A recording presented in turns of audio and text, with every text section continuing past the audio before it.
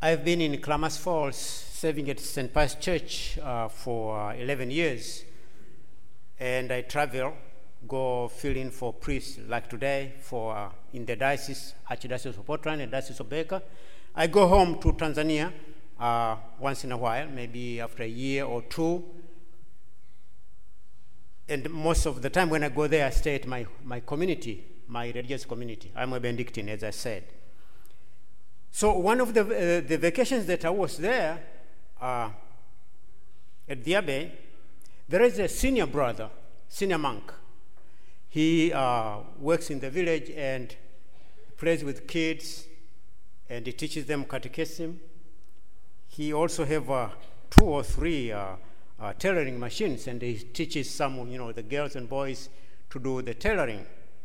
So every day he's walking to the village, every day walking to the village.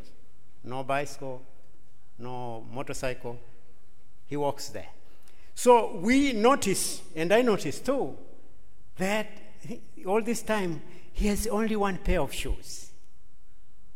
He's wearing this pair of shoes to church, to the village, everywhere. One pair of shoes. So I thought to myself, oh, well, you know what?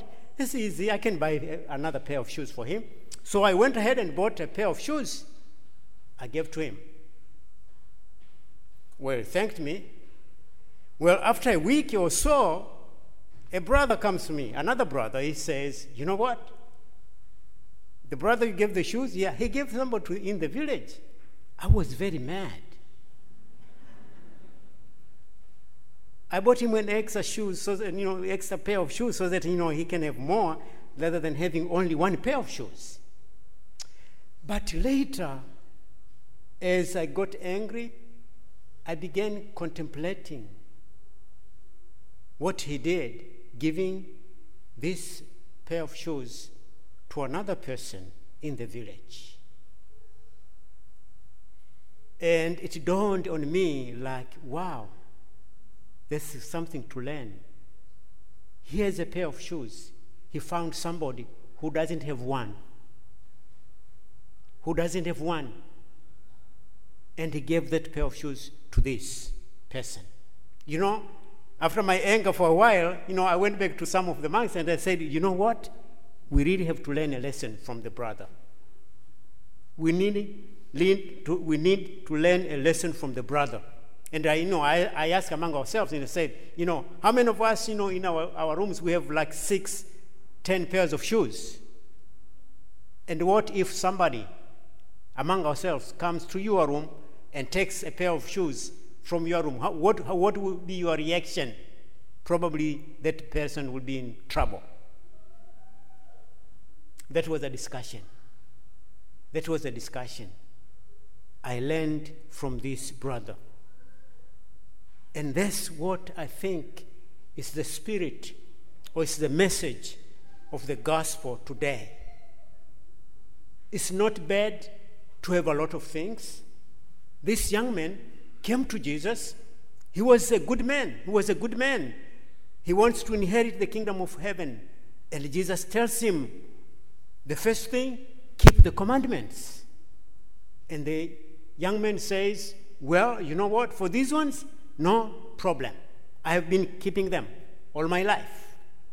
Jesus looked at him and loved him. How nice. He loved him. He did everything well, keeping the commandments. Well, he said, well, okay, you did very well, but there is an extra step. Go sell your possessions, give to the poor, and you have treasure in heaven, then come follow me. The young man's face fell. He went away sad. And the gospel continues to say, because he had a lot of possession.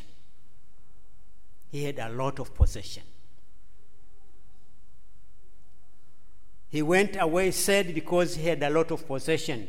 He couldn't sell to give to the poor. Is it bad to have to have possessions? No, it's not bad to have possessions. But the thing is this: material goods are good. The bad thing, the danger, lies in attachment. Attachment, that word, you remember today. Attachment to material goods. That's bad. That's bad. As I learned from this brother, our senior brother at my monastery, selling a pair of shoes, not selling, giving to somebody for free. That's really something to learn. He was not attached to material goods. Well, until today, we know very well, he have maybe 2 or 3, maybe 2 or 1 pair of trousers. Very simple. Until today, as to this speaking, detachment from the material goods. And that's the lesson we have to learn. It's not bad to have material goods. It's not bad to have possessions. We need material goods to make our life simple, to make our lives easier, to make our life comfortable. We need that. Does that material possession hamper you from worshiping God, from developing your relationship with God, from being close to God? That's where we have to draw the line. What do these material things that I have help me to inherit the kingdom of God? And the gospel today, from the very beginning to the end, there are this sentence, this phrase, the kingdom of God, the kingdom of God. What do I do to inherit the kingdom of God? No question, all of us here, we are Christians, we are Catholics, we follow God, we believe in God for only one reason, the kingdom of God. And therefore, we have to make all efforts to get to that destination, the kingdom of God. Material goods, how do they help me to get to that destination, the kingdom of God? Let us be challenged. Let us be challenged and encouraged in a way to move forward and to forget about material goods. To forget about material goods in the sense that to detach ourselves from material goods so that if we use these materials, they help us to get to the destination, the kingdom of God. Peter, after observing what has happened to the young man, he says to Jesus, well, we have left everything, Jesus. And Jesus tells him, whoever have left brothers, sisters, mother, father, lands, for the sake of the kingdom and me, for the sake of Jesus, for the sake of the kingdom, will get these things here on earth with persecutions, not free from persecutions, and finally, the kingdom of God. The kingdom of God. And that's what is important to all of us. My dear brothers and sisters, let us have material things. Let us be wealthy as much as we want. But to remember one thing, we need the kingdom of God and work towards that goal, the kingdom of God, using the material goods, the means that we have today. And that's the message. Let us be detached from the material goods so that we can inherit the kingdom of God. Amen. I could say more, but I will stop there. May I share with you, because I have been here before and have been asking you for donations for clean water project in Tanzania. I want to thank you very much for your support and for many of you who are sending donations to Columbus Falls towards this project. I'm happy to report to you that the last project that I have been talking to you was here in 2019. We have a village of about 5,000 people, and we have them clean water. We had water drawn from the higher ground to the lowland, and this October, next week or so, they will be finishing to build the last water concrete tank. This will be the second one. The first one is done, This is the second one. The second will be finished this October, and people will have water at their disposal. I want to thank you very much. I want to thank you very much that your money went to a good cause to save the lives of the people. When we have these people get water, when we get people water, when we give people water, what happens? The first, health of the people. Health of the people. There are many people, especially children, die because of abdominal problems. They drink water from contaminated sources in the rivers, streams, open wells. But with this system, they have clean water. Abdominal problems are reduced, are completely wiped. That's the first thing. The second thing, taking an example of this village that has, we are completing the project this month, is located close to the national park, wildlife. There have been reported cases when women go to fetch water, 2 miles, 3 miles. People have been killed by lions. People have been attacked by hyenas. People have been, snake bitten because they have to walk longer distances. And sometimes they do that during the night. People have been killed. With provision of water at their villages and close, that problem is taken away. That problem has been taken away. Thank you very much. Another advantage that we give people water, especially women who have to walk distances, wake up early in the morning or, go to fetch water late in the evening after, doing other activities, that now they have time to do other economic activities without worrying about where to fetch water or walking distances to fetch water. And I want to thank you so much for your support. And the need for safe drinking water is very huge. It's very huge. And probably you will ask, where's the government? Yes, the government is there. It's not idle.